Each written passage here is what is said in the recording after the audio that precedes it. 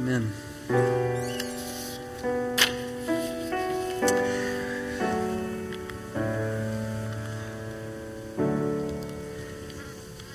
Welcome, church family. This is the portion of our time together when we open our Bibles together as a family, and when we do so, we actually do so expecting that we're going to get to hear from God Himself. Would you join me in prayer to that end? Lord, You're big and You love us. That makes us glad. Now let the words that I say and let the thoughts we all think be pleasing in Your sight. For Jesus' sake, amen. I've confessed before from this pulpit that when I went to college, I got into something that I intended never to get into. And that's country music, of course. And one of the classic country songs that kind of was part of getting me hooked was one by Tim McGraw. It's a song maybe you've heard. It's about a man in his early 40s, a lot of life before him. And then he gets this diagnosis that he doesn't have much time left to live. And so what does he do? He went skydiving, Rocky Mountain climbing, 2.7 seconds on a bull named Fu Manchu, right? So the first time I heard that song, I had a moment. It was one of those, like, I'm not crying, you're crying, those kind of moments. And part of the reason I think a song like that is moving when we're reflecting on somebody who is figuring out how to live life knowing that there isn't much life left to live is because it causes us to think, it caused me to think, well, what would I do if I knew I only had a little bit of time left to live? How would I spend my remaining time on earth? And in our scripture text today, Peter suggests that actually that's kind of exactly how we ought to live here on earth as people who are living as though the end is right around the corner. Would you turn with me to 1 Peter chapter 4? 1 Peter chapter 4, starting in verse 7. As you're turning there, just a reminder of what we're doing this fall. We've got a few weeks left to conclude our 1 Peter series. 1 Peter is a letter written by one of Jesus' disciples named Peter. About 30 years after Jesus' death and resurrection, he's writing to a people that he addresses as exiles, he calls them.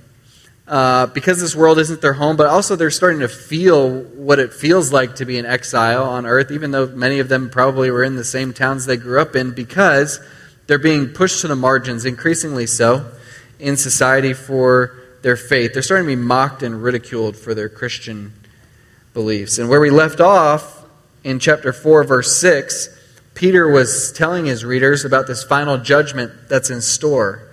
And that was meant to be an encouragement to them because at that final judgment, they would be vindicated if they belonged to Christ. And those who have been mocking and reviling them would have to answer to God.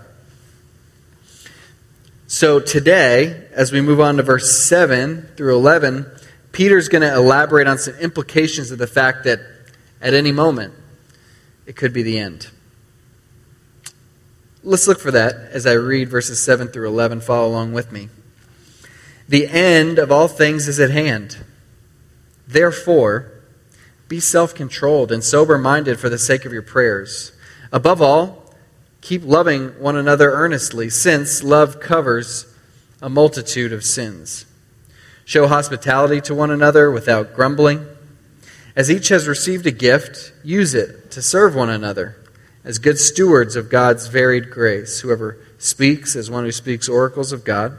Whoever serves as one who serves by the strength that God supplies, in order that, in everything, God may be glorified through Jesus Christ. To Him belong glory and dominion forever and ever. Amen. The big idea I want to draw out from that text is this. Let's live today as if Christ might return tomorrow. Let's live today as if Christ might return tomorrow. Let me show you the scripture, the structure of this text that we just looked at. Here's our scripture text that we just read.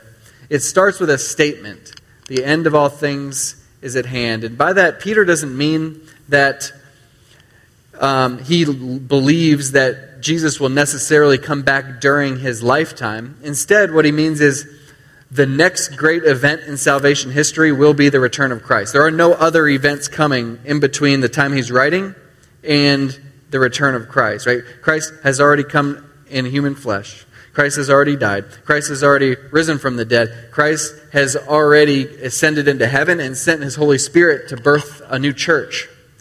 The next major event in the storyline is that he's going to return to bring his own home once again. And so, in that sense, the end of all things is at hand. And then the passage unfolds from there with this big word, therefore.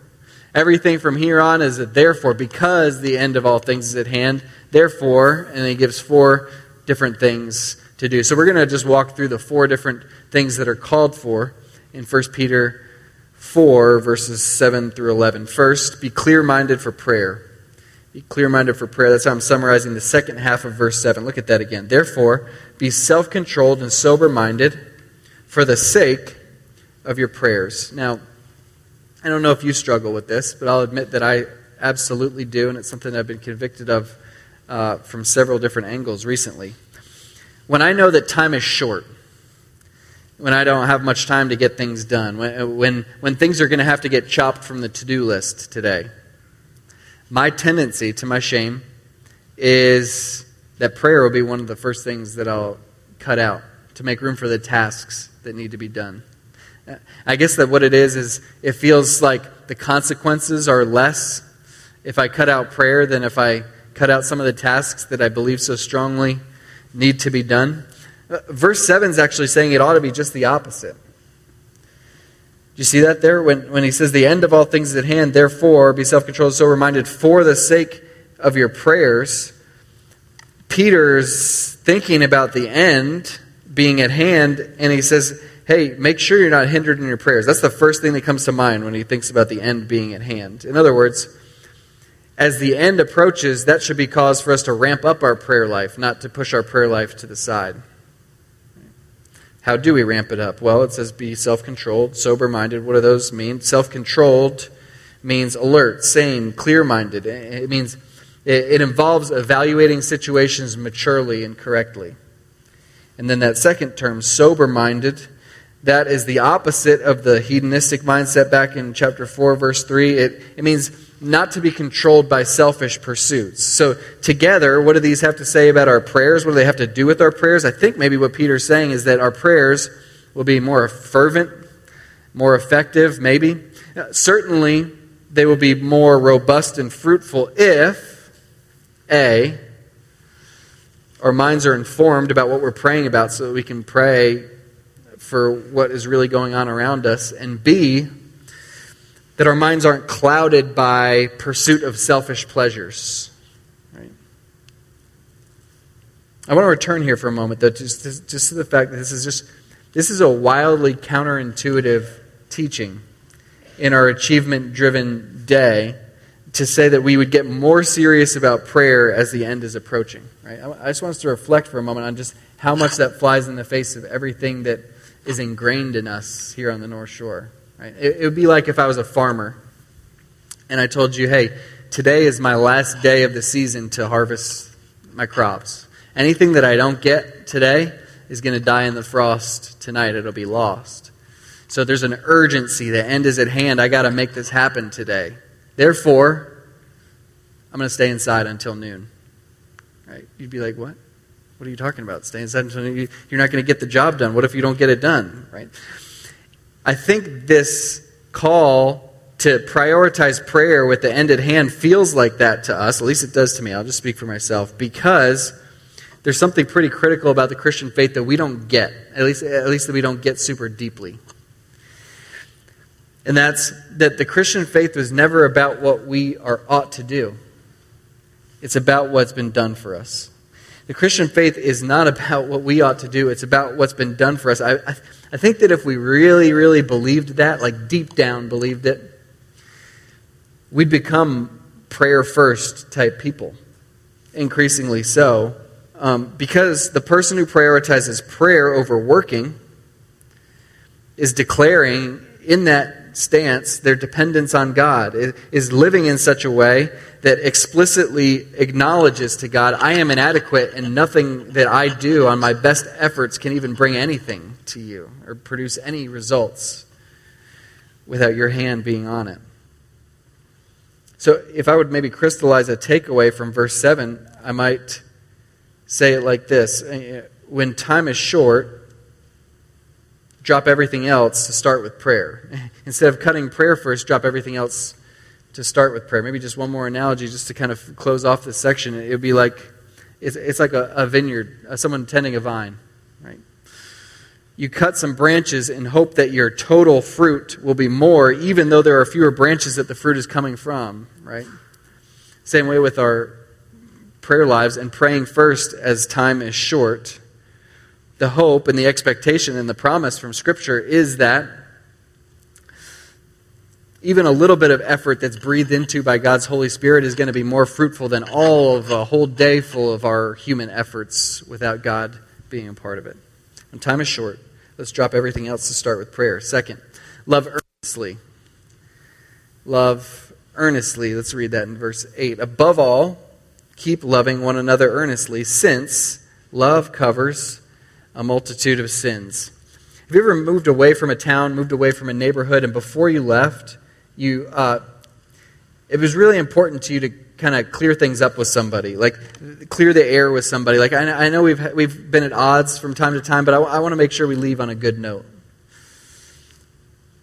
There might be a similar dynamic here, I think, in the urgent call to love earnestly in light of the fact that the end of all things is at hand. Like, there's no option given here for our love for one another just to be lip service.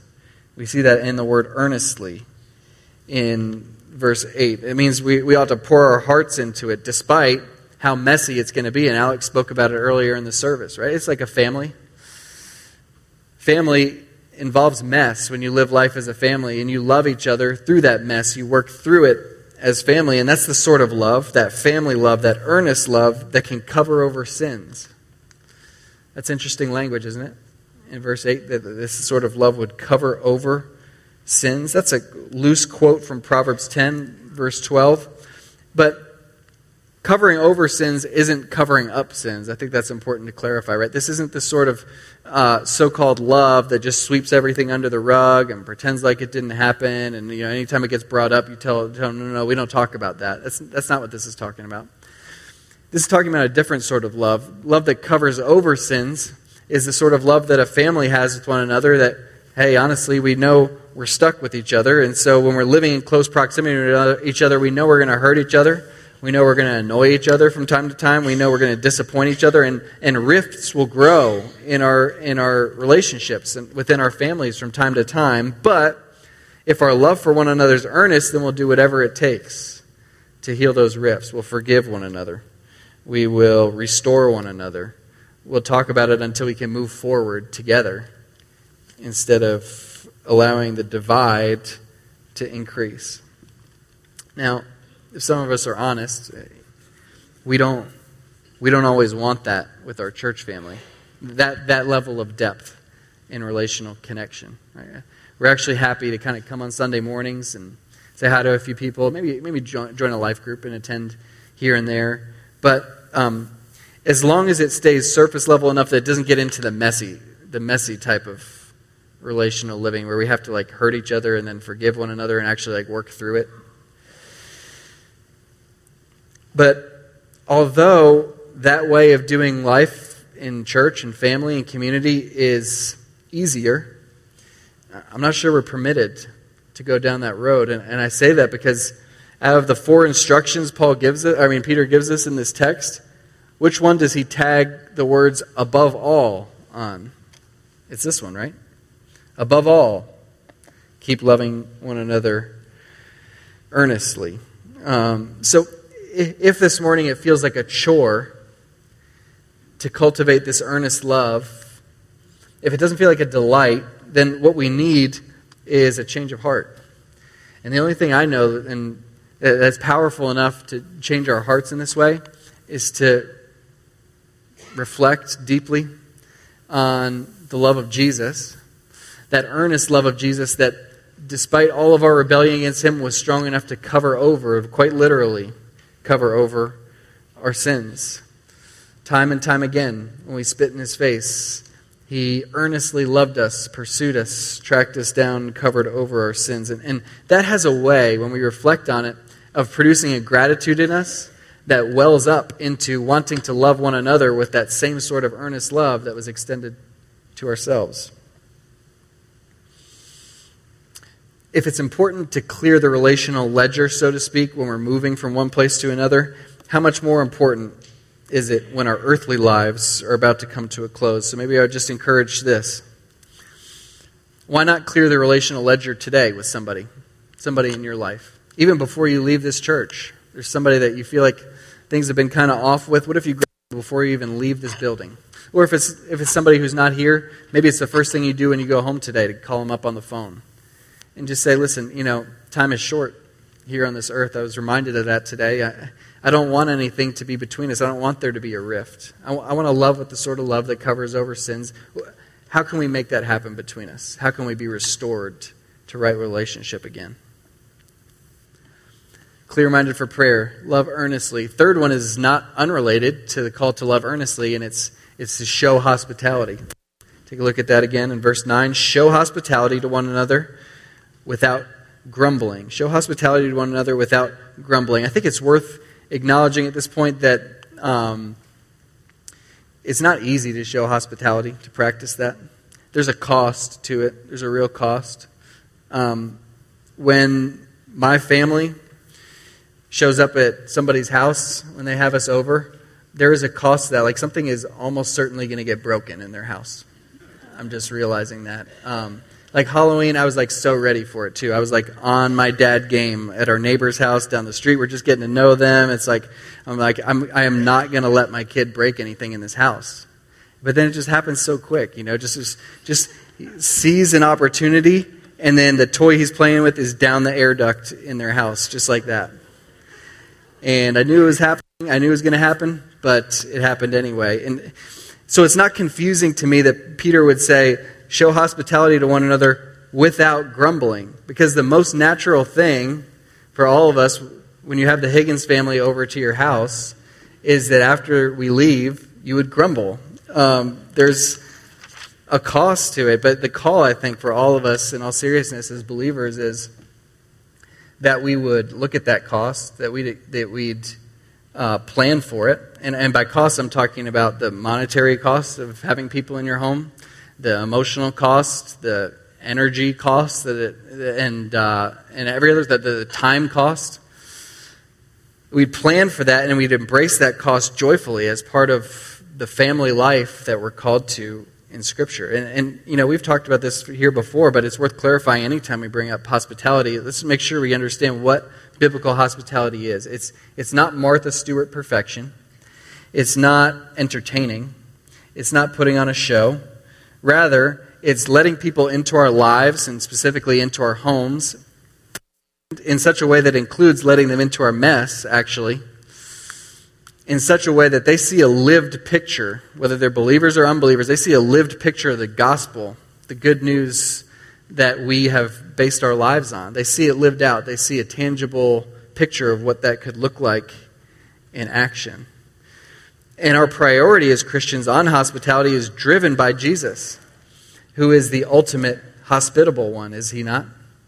Like, think about it. He could have remained at a safe distance from us up in heaven, leaving us out there. He could have left us as orphans, but instead he invited us in, didn't he? He purchased our adoption at the greatest cost to himself. And when we reflect on that and we're captivated by that vision of hospitality that was extended to us, it's hard to go on thinking of ourselves that we're too important to take the time and energy and money and resources to have people over. Right? It's hard to go on thinking of ourselves that our time and energy and resources are too precious to take the time to be hospitable.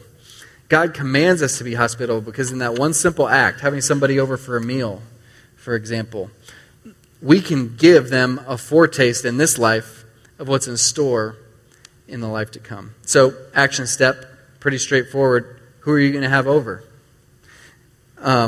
Many of our neighbors and friends who maybe wouldn't step foot in a church would gladly take a free meal in our homes. And what if the homes of the families at North Suburban Church, and the singles at North Suburban Church for that matter, on weeknights, on weekends, were buzzing with gospel activity happening around our tables? What if that's what we became known for? Maybe just one last note on hospitality before we move on. Our sisters and brothers who are ministering around the world in contexts that are hostile to Christianity tell us that to the extent that our own context becomes increasingly hostile to Christianity, we should expect that hospitality will become more and more important to what we do as Christians here. That's because as our free speech gets more and more restricted, possibly, in the world out there, our homes will always remain that last place where we can have open conversation about the gospel and the living hope that we've been given that exists in our hearts. And it'll always be a place that people can be welcomed in, and where misperceptions about Christians can be cleared up as they see it in action around our tables as we break bread together in that very equalizing act. So, be clear-minded for prayer, love earnestly, show hospitality. Finally, use our gifts to serve one another. Use our gifts to serve one another. Look with me at verses 10 and 11 once again. As each has received a gift, use it to serve one another as good stewards of God's varied grace. Whoever speaks is one who speaks oracles of God. Whoever serves is one who serves by the strength that God supplies, in order that in everything God may be glorified through Jesus Christ. To him belong glory and dominion forever and ever. Amen. Imagine you lend me your car, and you lend me your car so that I can go pick up groceries for you. You say, hey, can you take my car and go get me some groceries? I say, sure. But a couple hours later, I'm not back, and so you give me a call, hey, what's going on? Are you coming back with the groceries? And I say, haven't gotten the groceries yet, but I'm having so much fun with your car. I'm down in the city. I found some people. I've been doing some street racing, and this is a thrill. Or what if you called me and we're like, hey, where are you? Are the groceries coming back? And you're like, actually, I haven't left the driveway yet. Sorry, I just kind of got caught up listening to the radio. I'm still sitting out front. I'll go now, though. I'll go now. How would you feel in those couple of scenarios? Right? There's a couple problems, at least two problems with what I've done there. One is I didn't get the job done that I said I would do, right? But there's another problem, another layer of it, that you gave me your car for a purpose, and in the one scenario I'm using it for a different purpose, and in another scenario I'm not using it for that purpose at all. And the question I want to ask is, what if we are guilty of that, not with each other's cars, but with the spiritual gifts that God has given us, that he's entrusted to us more specifically? Look at that in verse 10. It says that if we've been given gifts, which each of us has, according to verse 10, we should use it to serve one another. That's the purpose for which they were given to us. In other words, the gifts that we've been given aren't given to us for our own edification, like taking a car for a joyride. They aren't given to us to just sit there dormant, like sitting in the driveway without going and doing anything with it. So maybe I could just say this directly. Friend, if you are here this morning and you're using the car, so to speak, for if you're not using the car for the purpose for which it was lent to you, if you aren't using your gifts, in other words, in order to bless others in the family of faith, then what the Bible teaches is that you are robbing us. You are robbing all of us of a blessing that God intends to give to us through the use and exercise of your gifts. In other words, it's not some sort of bonus that you use your gifts. We are expecting that. We rely on you using it, and God gave them to you for that purpose. And I use that language of loaning because of verse 10 calling us stewards, right? If we were the owners of these gifts, then it would be our prerogative to do whatever we wanted with them. But we're not owners. We are caregivers, caretakers of these gifts. And so we have a responsibility to use them in line with the intent of the true owner, the one who gave them to us in the first place. And Peter calls it God's varied grace. There in verse 10, you see that at the end of verse 10? Because this grace takes different forms. Each of us is given at least one gift, beginning of verse 10, but your gift and mine may look very different. Peter groups them in verse 11 into two categories: speaking gifts and serving gifts. Right? Very broadly, generally speaking. Some examples of speaking gifts would be teaching the Bible, preaching, sharing a prophetic word, an apt word for a given moment, exhorting someone, sharing a word of wisdom, passing on a word of knowledge that you have received, praying for someone out loud, encouraging them, evangelizing. Those are all speaking sorts of gifts, right? If in that list I just shared, you heard something that you've been entrusted with, you say, oh, I've done something like that at some point and felt like God was using me in it. What's the call for us who have been given those speaking gifts? Look in verse 11. What does it say to us? If you've been given a speaking gift, whoever speaks, speak as one who speaks oracles of God, or your translation might say, who speaks the very words of God. What does that mean? What does it mean to speak the very words of God? Well, the alternative would be to speak merely human words, right? So it would be if I, as a preacher, got up here and instead of trying to expound for you what God's word is saying, I just got up here and give you some cute alliteration, told you some funny stories, and called it a day, right? That would be speaking merely human words as opposed to speaking the words of God. Or it would be you in the morning as you're sending your kids off to school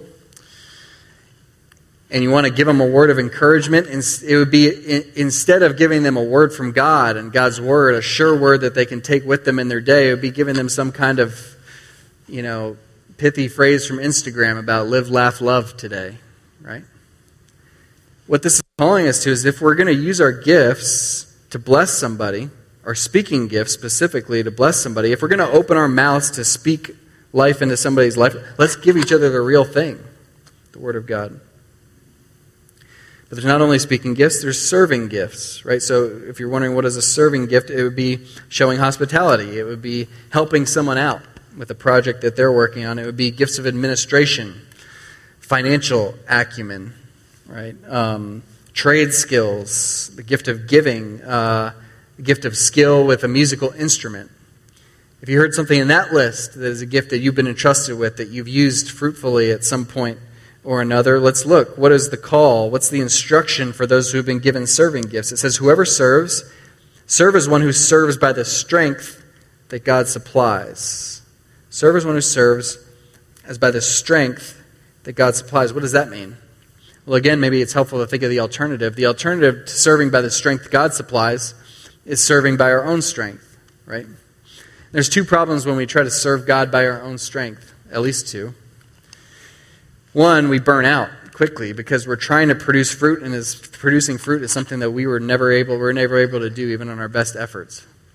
Secondly, though, serving God on our own strength, by our own strength, has a way of growing not our faith, but rather our pride. It has a way of leading us to say more and more frequently, look what I did, at least in our hearts, look what I did, instead of, look what he did. Look what he did is what the call of a Christian using his or her spiritual gifts is supposed to be. That's supposed to be the result of all of our use of spiritual gifts. Did you see that in verse 11? Speaking gifts, serving gifts, and then it says, all of it is in order that what? In order that in everything God may be glorified. Not that we would be glorified, but that God would be glorified through Jesus Christ. In other words, God gets glory from the use of our gifts when we speak using His words, not our own, and when we serve on His strength, not our own. I'll say that again. God gets glory from our use of our spiritual gifts when we speak using His words, not our own, and when we serve using the strength that He provides, not our own strength. Now, if we use our gifts that way, we might miss out on some accolades that otherwise we could receive, right? Doesn't it feel nice when somebody tells you you're smart? Somebody tells you that something you did was skillful. Somebody tells you you're productive. We can get all those pats on the back if we chase after them hard enough, right? But if we're chasing after those pats on the back, we are robbing God from the glory that belongs to Him. And did you see that that's exactly how verse 11 closes out? To Him belong the glory and dominion forever and ever. The glory and dominion are His, not ours, and so our use of the gifts He's given ought to reflect that. So takeaway, maybe from this fourth part, there's a few different directions we could go with it, but maybe just a first takeaway in my mind is find a place to serve if you haven't already. Within our church family, use your gifts to serve the body. If you've been here for any length of time, and you've been worshiping here at Northsub, we're so glad you're here. We're so glad that you're settled in and you're now considering this your home. If that's the case for you, we want to make sure you know that this is a spectator-free family of faith here. No spectators. We believe that time is short, as Peter said in verse 7. And so for you to sit on the bench with your gifts not being used to bless everyone else actually robs us from what God wants to bless us with through you. So talk to one of us if you've got a gift and you want to look for a place to serve. We'll get you plugged in. One of us in leadership will. Reminder of what our big idea is today. Let's live today as if Christ might return tomorrow. Let's live today as if Christ might return tomorrow. Think back to that Tim McGraw song again if you've heard it.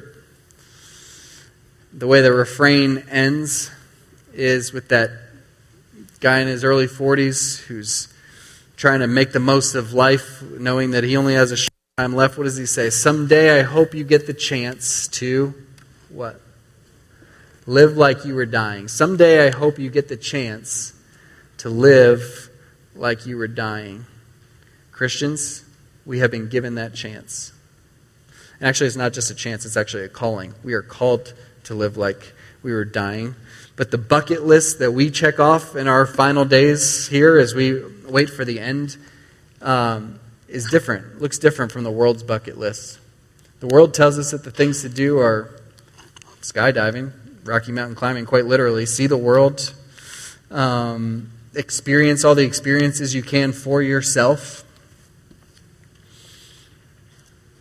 I hope you saw in the four things that were laid out by Peter, as he thinks about the end being at hand, they're much more others-centered, weren't they?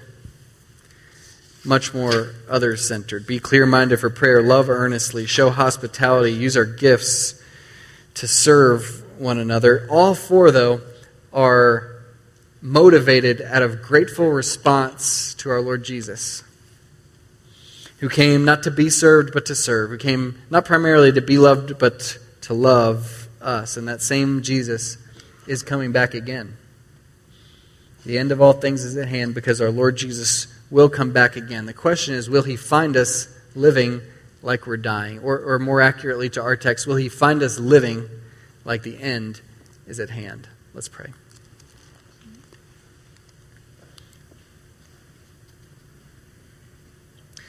Our Lord and our God, forgive us for becoming complacent in this life, relaxing as though you will delay indefinitely in your return. Lord, give us the sort of urgency that is called for here as we live knowing that the end is at hand. And help our living with the end at hand to be distinct from how the world calls us to do so.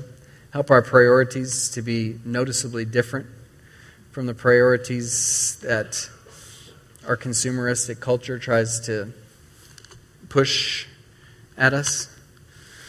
Help us to be a people who live for your glory and yours alone, and increasingly so as that day approaches. In Jesus' name, amen.